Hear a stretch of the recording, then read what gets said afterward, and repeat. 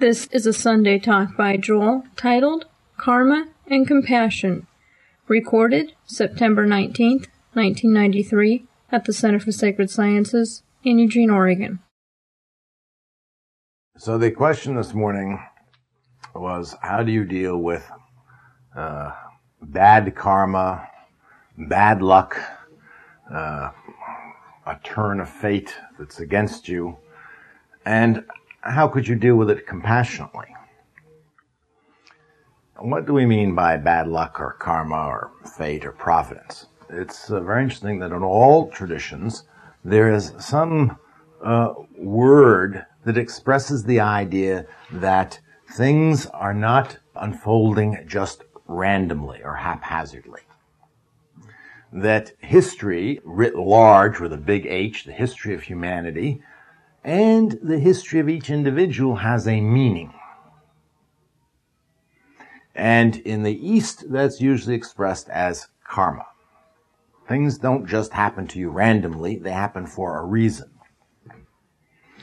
And the most exoteric level of understanding of karma is that you've done bad deeds in the past, they're like seeds that have been planted and now they are coming to fruition. So whatever you're experiencing now is the fruition of your past deeds. By the way, it could be good deeds. So if you're having a good time, if you find what you want in this life, then that means that good deeds are coming to fruition. In the West, it's more often expressed in terms of the providence of God. It's the will of God. So whatever happens isn't happening just for no reason. It's happening because there's some intelligence behind it. There's some wisdom behind it. It's happening for a reason, even if you don't know the reason. And so the teaching here is to relate to what's happening to you in terms of that. Not just to dismiss it as just bad luck. To ask the question, why has this happened? They seem to be on the surface quite different ways of expressing this meaning in history and meaning in a personal life. But really, from a mystical point of view, they point to the same sorts of lessons. They're just a different way of conceiving it to get you to focus on what's happening to you in a specific way. The first lesson you can learn anytime you run into a streak of bad luck. Some of the examples people gave earlier was you're looking for peace and quiet and you get a house full of noisy neighbors into loud rock and roll parties or something like that. You get a job, it looks like it's going to be a great job, and you find that your boss is an abusive, insulting, rude, horrible person to work with. It may be more serious. You may enter into a relationship, a marriage, with someone who seems wonderful at first, and you find out they are really abusive, physically abusive. Rarely it happens, though. You may find that you're accused of a crime that you're innocent of and arrested and thrown into jail. There seems to be a drastic miscarriage of justice. And of course, at the greatest extremes, we have things like innocent children being killed in war, the whole Holocaust, what's going on in Serbia today, and so forth. There seems to be no rhyme or reason in these things. But let's stick with our personal lives, because what we find is true in our personal lives is also true of history writ large. What can you learn from a situation in which you find yourself that's very painful or uncomfortable or unjust, not fair? What sort of attitude can you take to it to spiritualize that situation? There's first a lesson that is always available in those situations, and that is a very fundamental lesson of the spiritual path. There is no happiness outside yourself. There is no permanent happiness outside yourself. Any happiness that depends on exterior conditions is a sense of false happiness, a transitory happiness. If your happiness depends on finding a quiet house and then your neighbors destroy it because they play loud rock and roll music, that is not true happiness. If your happiness depends on having a comfortable work situation with an understanding, helpful boss, that is not true happiness. Even if your happiness depends on having the freedom to move around and you find yourself in jail, that freedom was not a true freedom. This has to do with the impermanent nature of all conditions, all things. They are always going to be changing. If you rented a house and you found out the neighbors were these loud rock and rollers and they played loud music late at night and so forth, and then you complain to the police and you complain to their landlord, and maybe eventually you get them evicted. And they move out and some, a family of deaf people moves in. And you think, now there's happiness, right? But they're going to move out and some other rowdies are going to move in. It's never going to last. You may have a wonderful job with a wonderful boss. And then the company moves down to Mexico and you're out of a job and all that happiness evaporates. Any happiness that depends on something outside is not true happiness. Now, this is a very hard lesson to learn. It sounds intellectually easy. It's obvious to us intellectually that things are impermanent, that nothing lasts, nothing, not even the stars. And yet, we don't learn it at a deeper level, at the level that it counts. We continue to believe that they could, that we could just shore up this condition a little longer, milk a little bit more out of it. Keep that old car running just a few more miles. And when it breaks down on us in the middle of nowhere, we get unhappy. But it's bound to break down sometime. What's amazing is that we're surprised that we react this way. Like it or not, fair or not, just or not, this is just the way things are. They are impermanent. And most people, and it's a large component of delusion, most people under delusion seek happiness in things, in conditions, in situations, in relationships, none of which can ever last.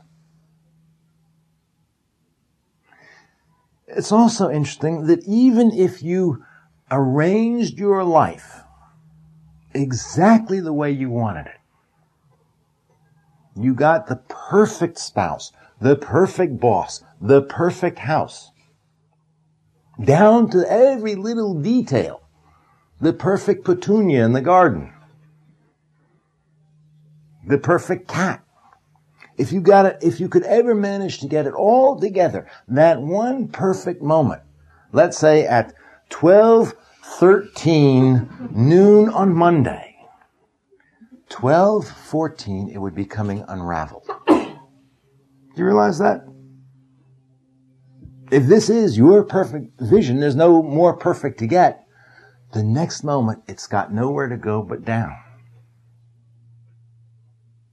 At 12:14, the petunia starts to wilt in that hot sun. At 12:15, the cat is 2 minutes older and 2 minutes closer to death. As, by the way, are you.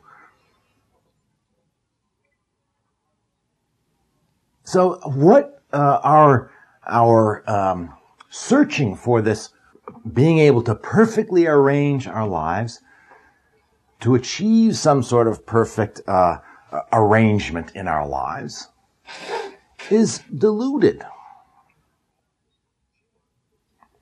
It's literally crazy in the sense that it cannot be done.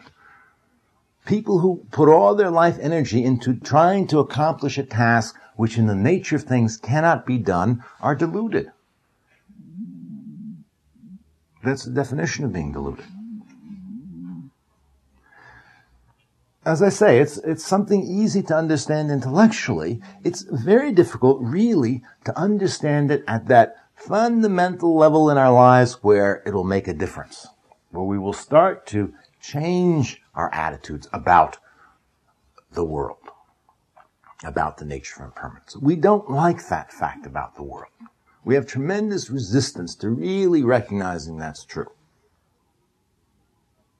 So one of the first steps on the spiritual path is to observe the impermanent nature of things, to recognize the impermanence in the moment as you're there, not just when you're sitting around thinking about it on a Sunday afternoon at a high-level spiritual talk or something. When you're in your house with the neighbors playing rock and roll, to note in detail its impermanent, down to the very notes of the rock and roll music, you know. On a job with a boss that's abusive and insulting and so forth. Instead of having this, setting up this barrier and sort of closing off to it and going inside and wishing and fantasizing, oh, I wish I wasn't here. Oh, I wish I didn't have this boss. Oh, I've got to do something to get out. Stop that. Observe what's going on. In uncomfortable situations, painful situations, it's actually easier to observe impermanence. Because we take notice, we become quite sharp and alert. We should also try to notice impermanence in comfortable, peaceful, happy situations. So we don't delude ourselves that this is going to continue.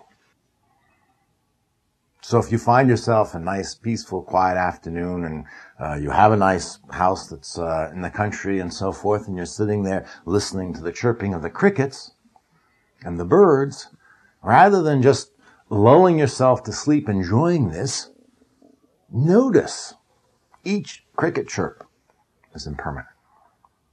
Each bird note is impermanent. And notice even your own moods. This isn't a question about not being happy that you are, or feel good that you are in a quiet situation. Most important, notice that you do feel good. Oh, this is feeling good. And notice how that feeling will change.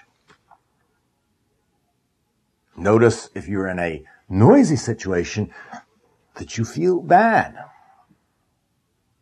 And then when they finally do shut up playing for the rock and roll for a while, notice what relief is. Ah, relief. Notice that your emotions are all impermanent.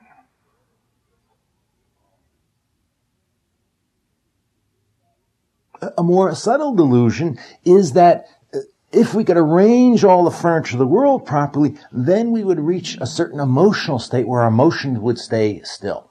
They would get to this place where they would just be nice.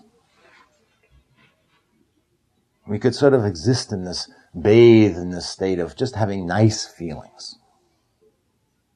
It's equally deluded. Even if you could arrange all the furniture the way you wanted it and produce these nice feelings, and let's say you could actually hold that furniture there for a length of time, and so you could sort of stop the clock there at 12:13 and not allow the clock to move forward to 12:14, but you still would move forward. You would find that these nice, wonderful emotions, after a while, they get boring. You'll be bored to death. Nothing will change. You'll get suddenly very restless. Nothing outside will change, but those emotions themselves will dissolve in this boredom and restlessness and so forth.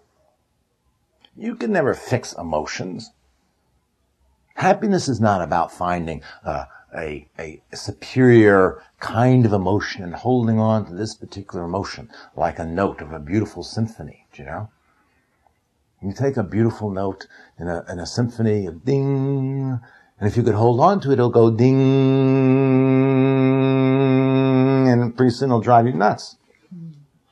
Instead of resisting the impermanence of the world, observe the impermanence of the world.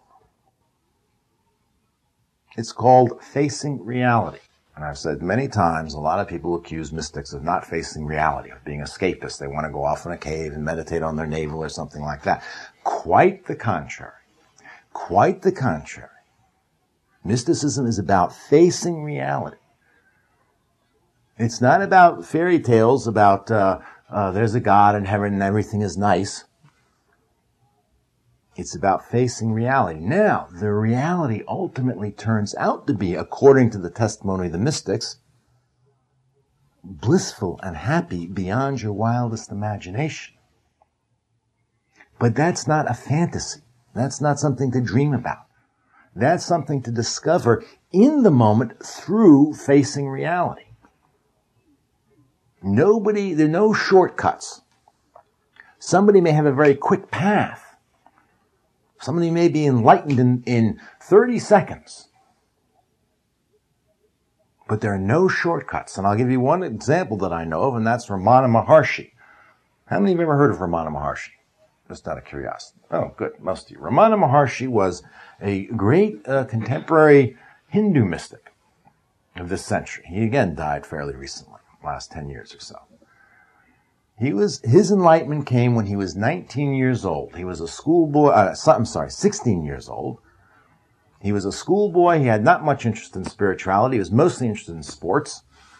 He wasn't very good at his studies in school. And he was staying with his uncle, and he came home one day, and he put his books down on the table, and he realized he was going to die. And he thought, I'm going to die now. And he lay down on the floor, and note this, he went with it. He didn't resist and say, oh no, I'm going to die. He observed, what is death going to be like? What is it like? And he felt his body grow still, and he felt his mind grow still, and in his mind's eye, he could see the people come and take his corpse and carry it off to the cremation ground and burn it up. He experienced, I don't know what this was, 3, 4, 5 minutes. He experienced death, facing reality, completely, fully, having his body burned. And at the other end of that, he realized, oh no, but it doesn't matter. All this was just impermanent anyway. I am not that body. I am not these emotions. I am not these thoughts. I am something else. But he didn't get there through fantasizing about it, wishing about it, or just hearing about it intellectually. He got there through going through that full and complete experience of death, which is, for a human being, probably no greater lesson in impermanence. That's why in the spiritual traditions, death is a great opportunity. Normally we fear it.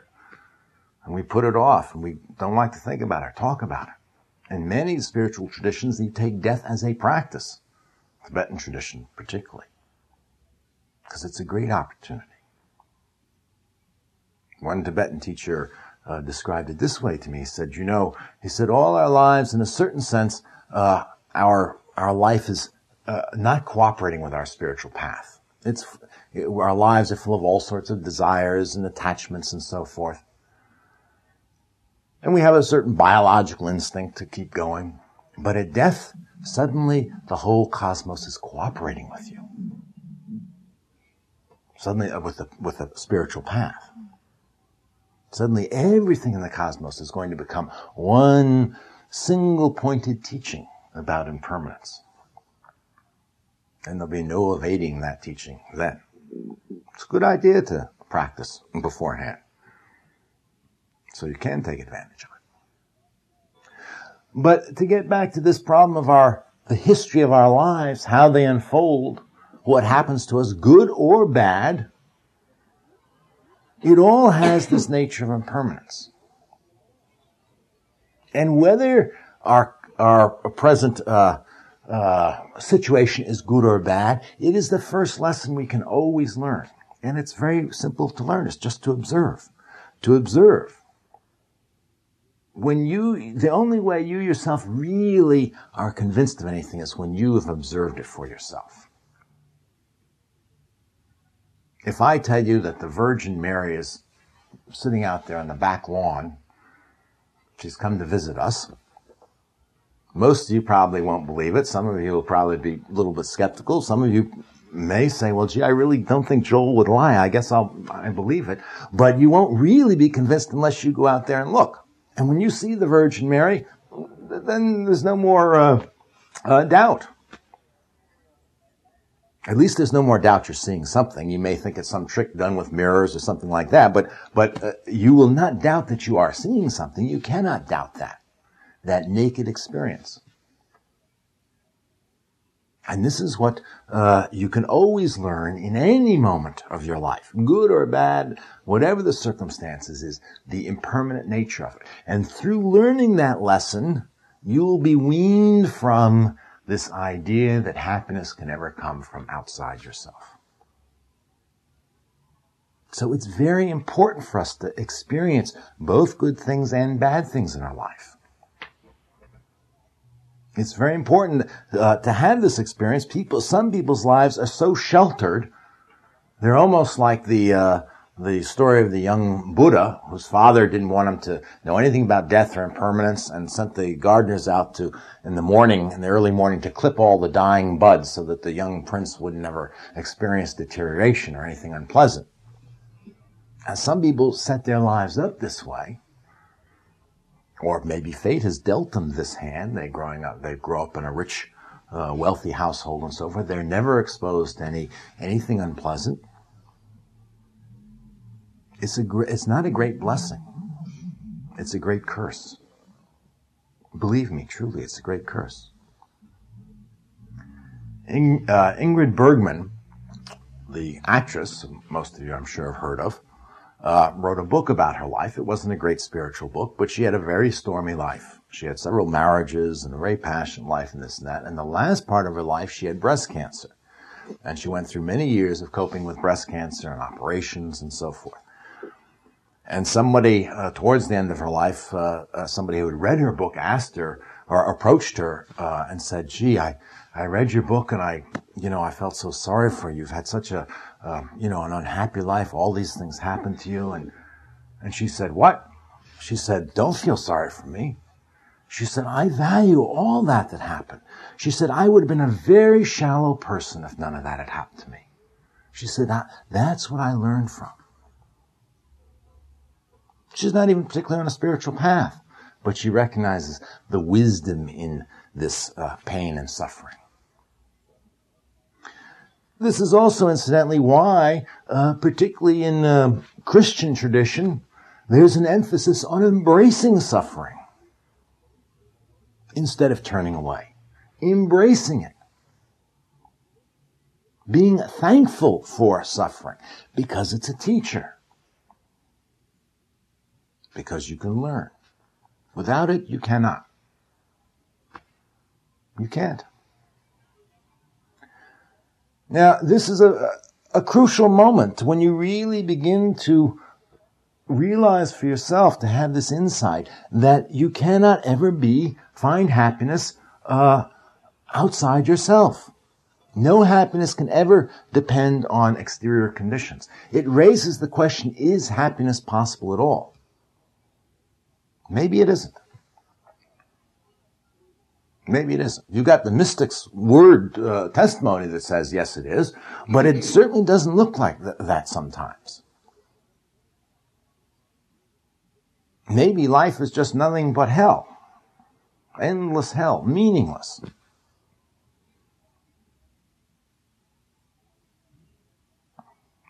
Sound and fury signifying nothing. Maybe that's true. You have to face that possibility. This is again facing reality.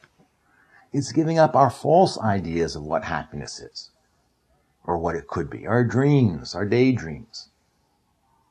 As St. Paul said, when I was a child, I played with childish things. Now that I'm a man, and today we'd say also now that I'm a woman, I've put away childish things. It requires a maturity, a spiritual path, a growing up. There ain't no Santa Claus. There ain't. So that's the value of this constant shifting of our perceived happiness and unhappiness. It makes us really face fundamental questions of life. Now you get to that point, you can take that question two ways. You can decide that there is no happiness, so screw it. And in my own life, at one point, I did feel that. And then you can get very cynical and you can say, well, I'm just going to get whatever I can and just, to hell with everybody else and so forth. And you might go through that period. That will be a teaching for you also. You'll find yourself becoming really miserable, really cynical, bitter. A lot of people that our culture admires, successful business people and so forth, people who seem to be completely in control, who order other people around and so forth. Our culture holds them up and thinks they are happy. They command vast resources, jet planes and whatnot. My experience never had that sort of power, but in a little way was that they are miserable. And my experience being with people like that was that they are miserable. Far more miserable than the people I met, for instance, on my last job working in a paint factory down the street here. Truly.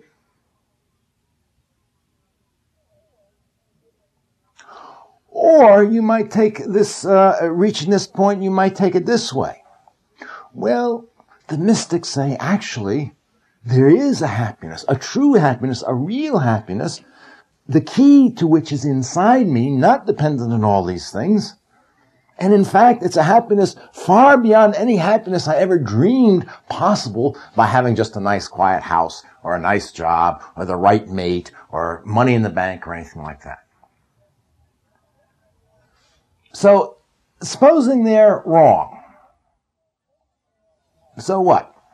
If I spend my life pursuing that path, finding out for myself whether they're right or wrong, and it turns out I never find out, and I end up in the grave, in the end it all comes out in the wash. There's no difference between me and a wealthy millionaire, a king, a president. I got nothing to lose. We're all going to be food for the worms anyway. But supposing it's true,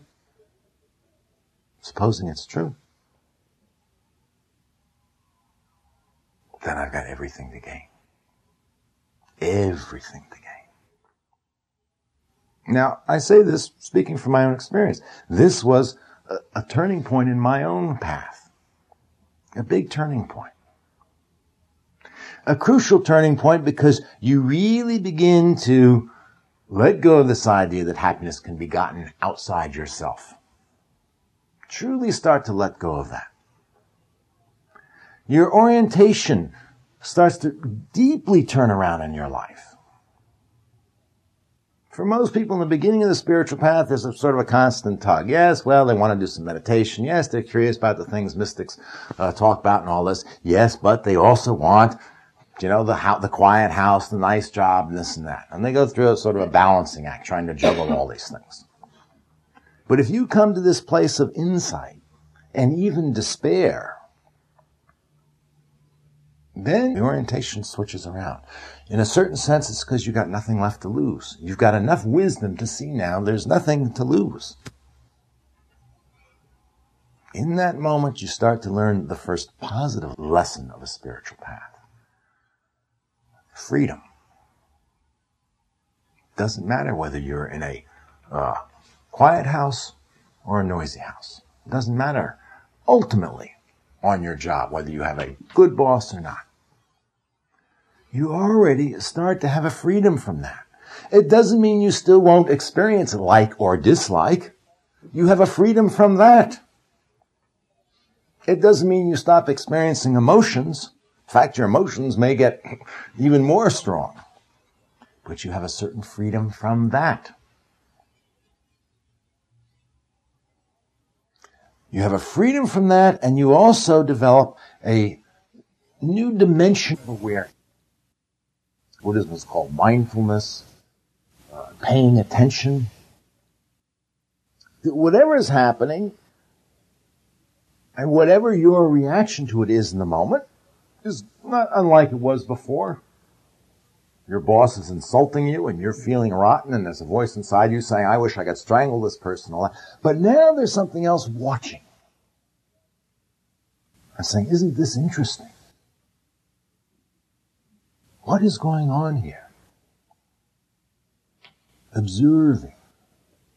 Now you don't get up in the morning solely with the idea of how am I going to arrange the furniture today so I can be happy today. You get up in the morning with the idea of what's going to happen today, how interesting it's going to be. What am I going to learn from it? Good or bad?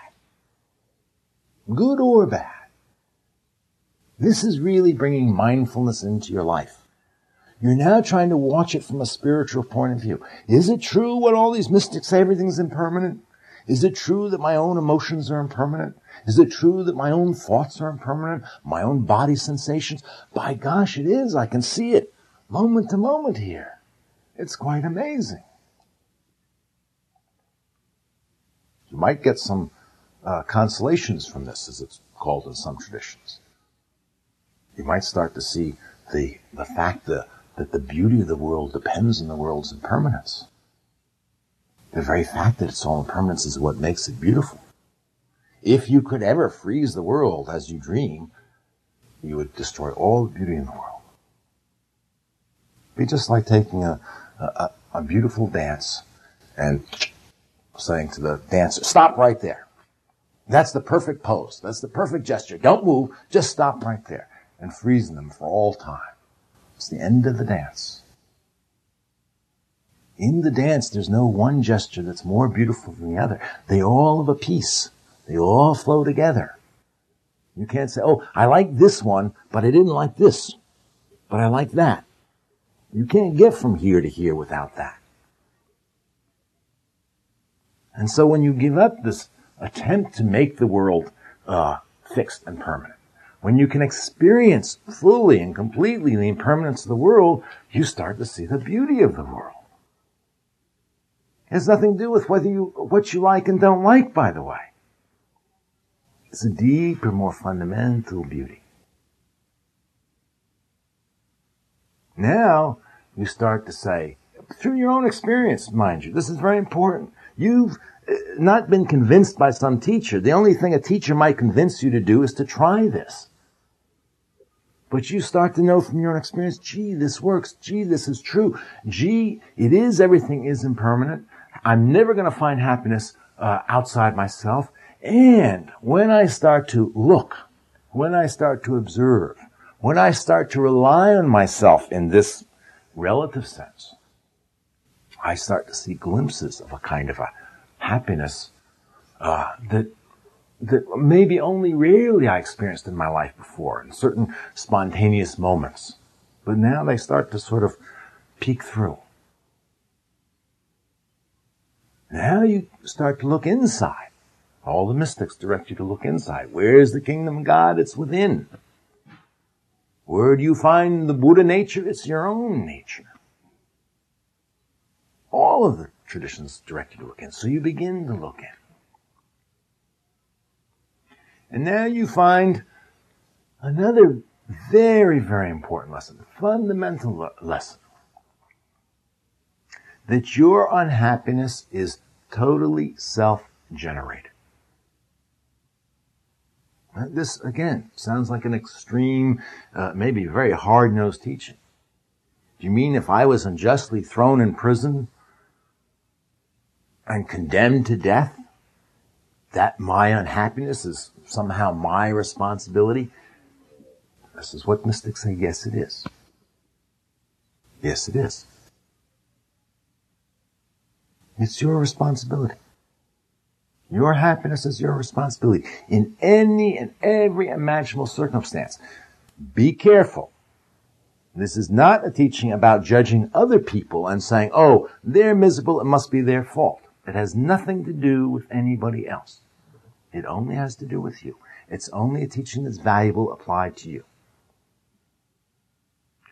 When you begin to really study what is unhappiness, when you can apply that observation that you've applied outwardly to the impermanence of all things inwardly, when you can start to see things like the nature of your own self-conflict, the discrepancy between the image of yourself and how the world reflects you back to yourself.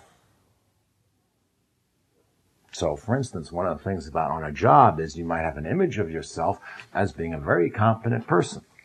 And one of the reasons you may be very unhappy with a boss who's insulting is they're always running you down. They're always telling you how incompetent you are and so forth. Where does the unhappiness arise here? Is it the boss's fault, or is it because you're hanging on to some image of yourself? And the very fact that this image can be attacked and you can respond to it gives you a clue that there's something false about this image. And if you watch more closely, you'll see actually you don't have one image of yourself, you have several images of yourself. And you'll see that you're also subtly always trying to fix up these images of yourself. Like an obsessive painter will never finish a painting, inside. These are subtler insights to have, subtler truths, but they become very real and vivid when you experience them. And somewhere along the line, you begin to understand what this teaching means. There's a paradox in this teaching. You are responsible for your own happiness and your own unhappiness. And what causes your unhappiness is the fact that you think you're a you. Weird. You begin to see as long as there is a sense of self there, an experience of self, an experience of some I in there to protect, to defend, to gain, or that could lose. As long as your life is operating from this basis, you're bound to have unhappiness. Inevitable. And then you start to watch closely, and because there is no solid I in there, you will have experiences and insights when that sense of I gets very thin or even disappears momentarily. And then you discover something amazing. This is happiness. This is happiness. The day you walk in and your boss turns around and starts insulting you and you realize there's no one there, there's no target for those darts, and they just fly through. It's an occasion for laughter. It's humorous.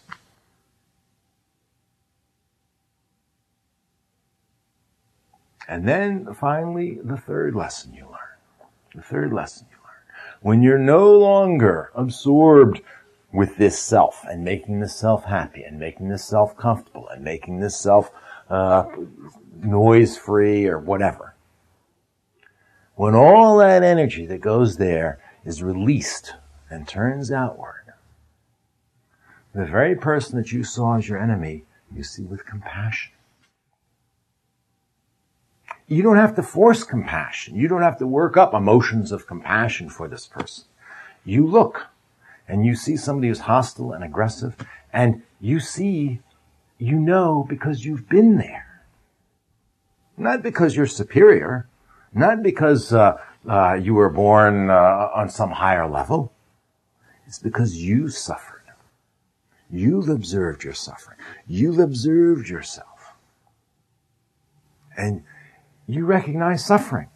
You just recognize suffering. It's not my suffering, not your suffering. You just recognize suffering. It's just manifesting there in your boss. It's manifesting in your neighbors next door, playing the loud music. You see what I mean? And then you find what you're about in life. There's no problem. There's no question. You don't have to figure out, what am I doing here? You find there's suffering and there's responsive compassion. There's suffering and there's the responsive compassion. It happens that spontaneously and that naturally.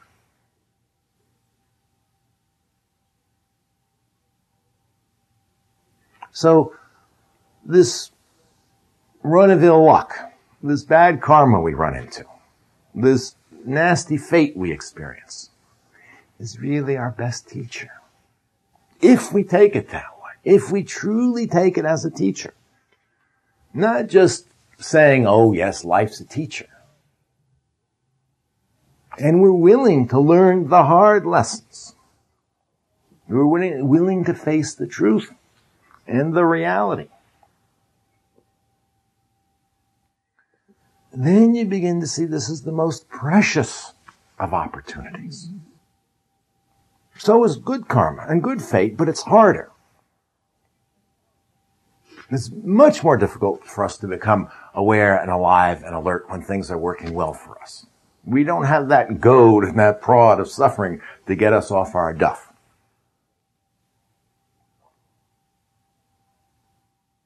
This is why Jesus said, love your enemies.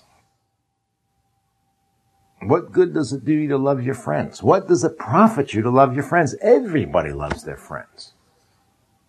You can't learn anything or much from loving your friends. I shouldn't say anything. You always learn from love. You learn far more dramatically and far more concisely and far more vividly by loving your enemies. And the first thing about loving your enemies, and it's a wonderful practice to pick an enemy and try to love, and you'll find out what this teaching means. If you never try it, you will never find out what this teaching means. But one of the first things is, long before you love your enemy, you love the fact that you have an enemy. You appreciate the enemy. The next time you meet the enemy, it's not like, oh gosh, what am I doing here? I wish I could get out of this room. You really learn gratitude. True gratitude. The same teaching is in, for instance, Buddhism, particularly Tibetan Buddhism. To take your enemy as your primary guru, the person who insults you, who abuses you, who misuses you. That is your guru. That sounds like a nice poetic thing to say. But it's true. It's true at such a nitty-gritty level.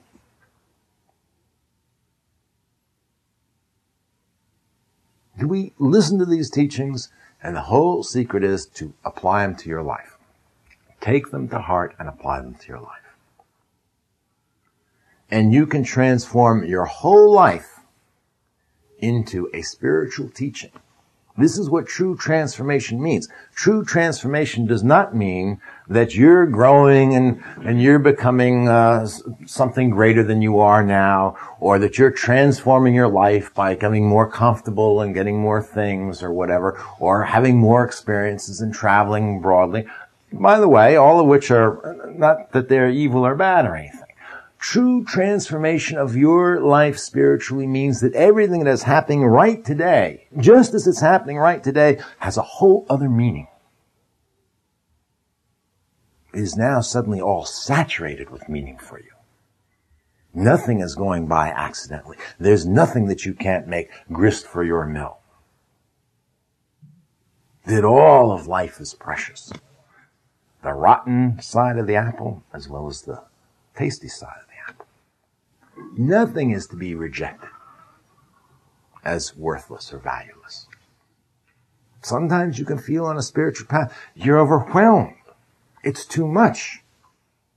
Not mean there's too much suffering that's being thrown on me, that the insights and the depths of what opens up to you is too much to comprehend at once. So you have to go slowly a little bit. When that happens, this is really the turning point on a spiritual path. This is where you take off and basically you're on your own. I mean, teachers are still valuable and teachings are still valuable and so forth. This is what it means to discover the inner teacher. It doesn't necessarily mean you have a little voice inside your head that's giving you directions, although that can happen, and I bear witness to that. But truly discovering the inner teacher is when your whole life you really see as a teaching to the point where you have gratitude for it. Then your life is transformed. Then you start to understand, oh, this is the will of God, the wisdom behind the will of God. You understand the teaching about karma as being your own deeds coming to fruition. This is the responsibility for your happiness.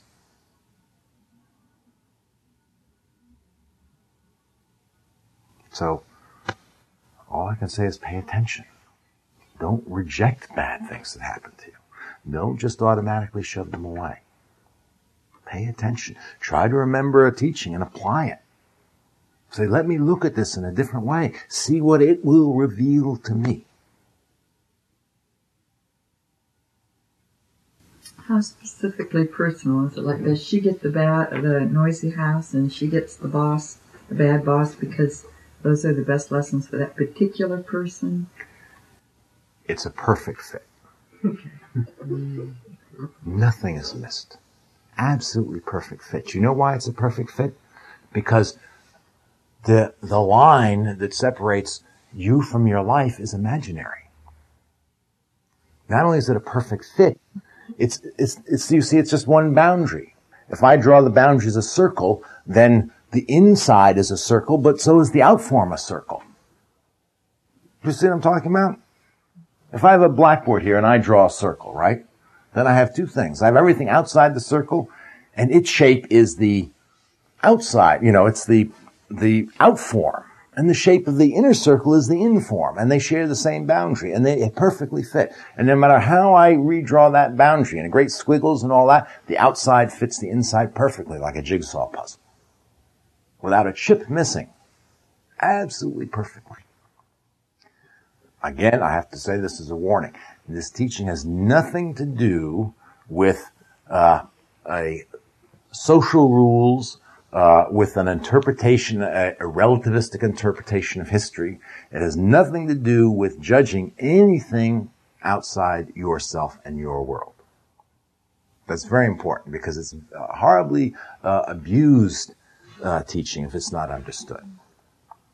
And the trick is it's worthless unless it's a personal teaching for a practice. If I say the peasants in Mexico are all suffering poverty and all that because it's their karma, if the next day the peasants in Mexico rise up and kill all the rich people in Mexico, then I have to turn around and say, well, that was the rich people's karma. You see, I mean, it doesn't add anything to the situation. The situation is just unfolding and it's just karma. It's meaningless to apply it in that situation. It doesn't tell you anything. What's the compassionate thing to do if you find yourself in Mexico? You'll know. I can't tell you what the compassionate thing is to do if you find yourself in Mexico working with starving peasants.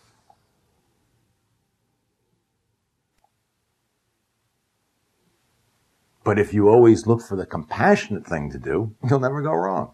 If you always look for the selfless thing to do, you'll never go wrong. That might answer it, but I was thinking, like in the case of the bad boss, would the skillful thing, after you've observed it, then be to engage the boss more directly? Maybe. There's a certain amount of experiment goes on. You don't know. Take an insulting boss. Let's not say bad boss. That's exactly the ego's judgment. This is a bad person, you see. But take a difficult person, somebody you find difficult. Then the whole practice is to experiment. Through that experimenting, you really want to learn about yourself, not about the other person. You got rid of that boss, you'll get another bad boss. I mean, life will give you that teacher again and again. You want to see, what is it that upsets me about this person? Let's say it's insults. That's a good one. Do you know what I mean? Or somebody's just always being negative about your work. They're just always running down your work. You don't want to, if you focus on that person and say, what a terrible person they are and this and that, and they're the cause of my unhappiness, you'll never find out the cause of your unhappiness.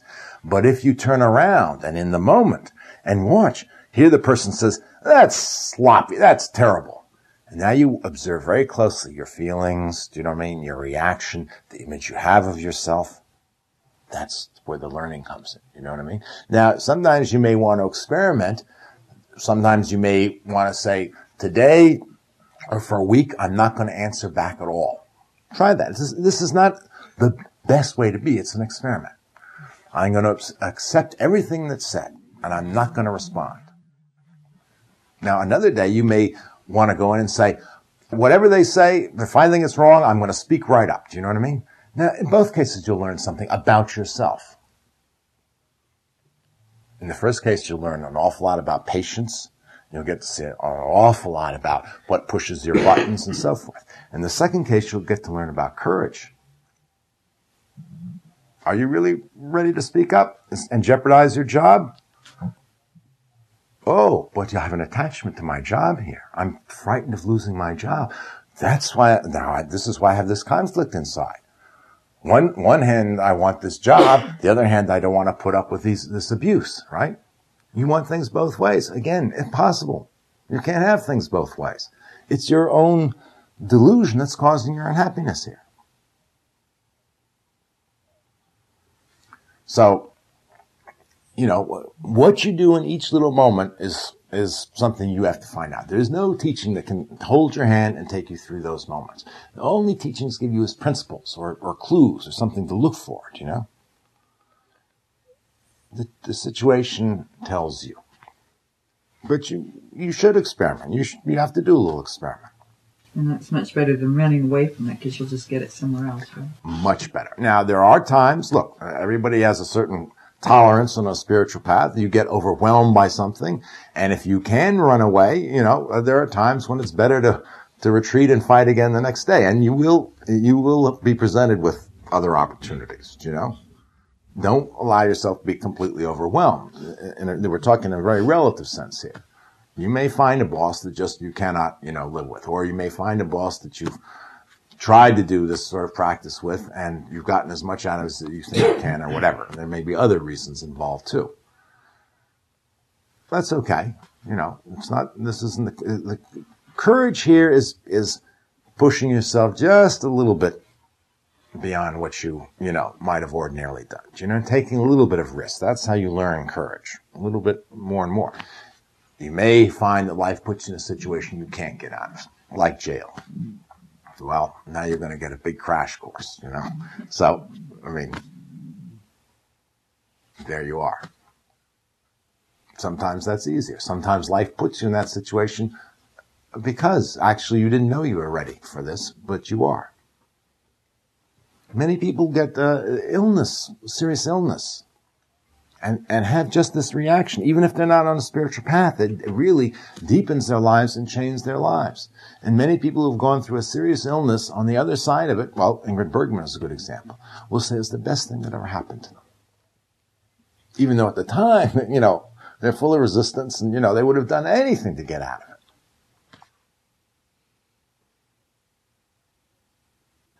I have a question for you. Has anything that I've said this morning relate to your own experience?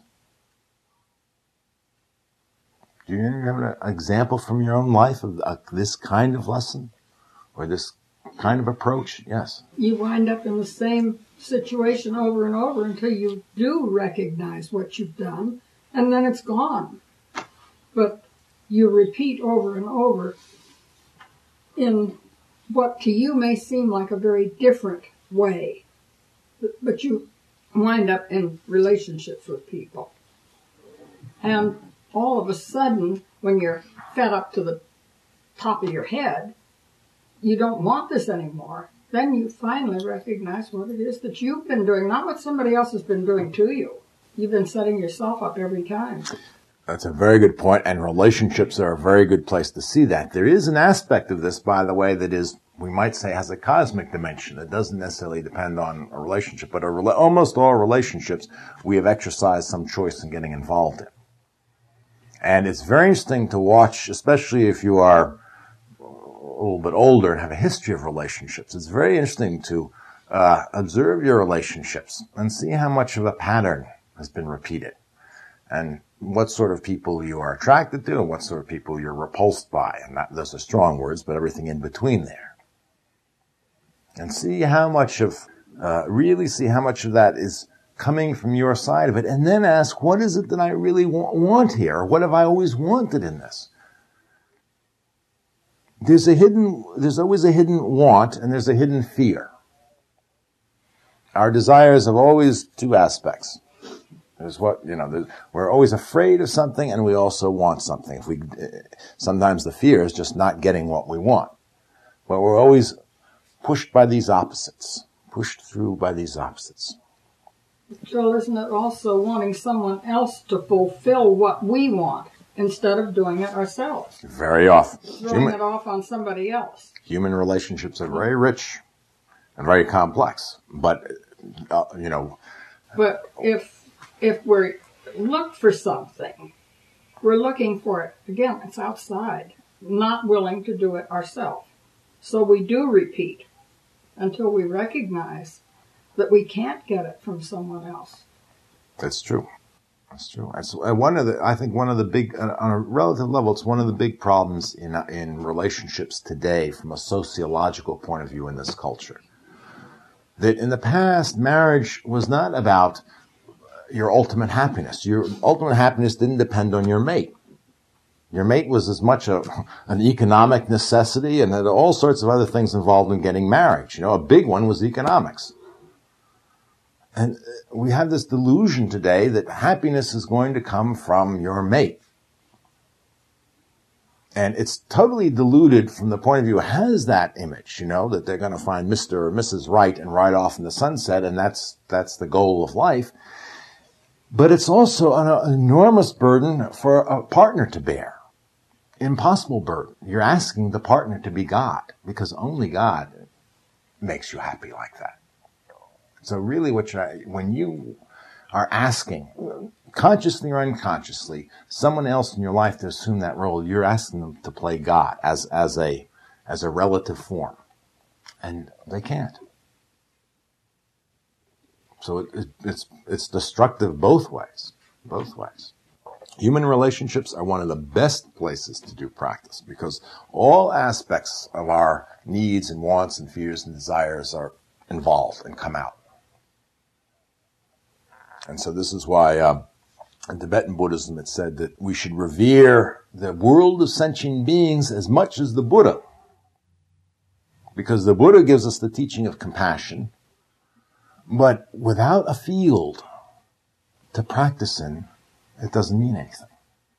And the field of our practice is each other.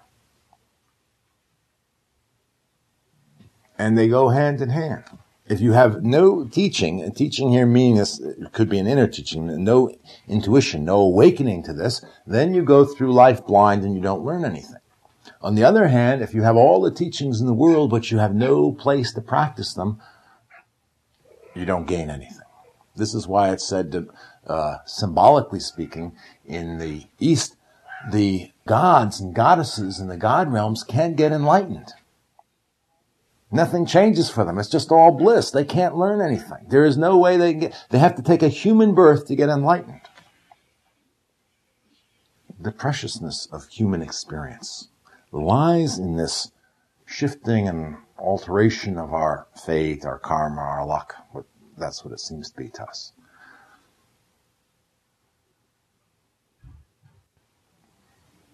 Well, if there are no more comments or questions, you're welcome to stay, and we have some tea in there, and check out our library, and glad you could make it.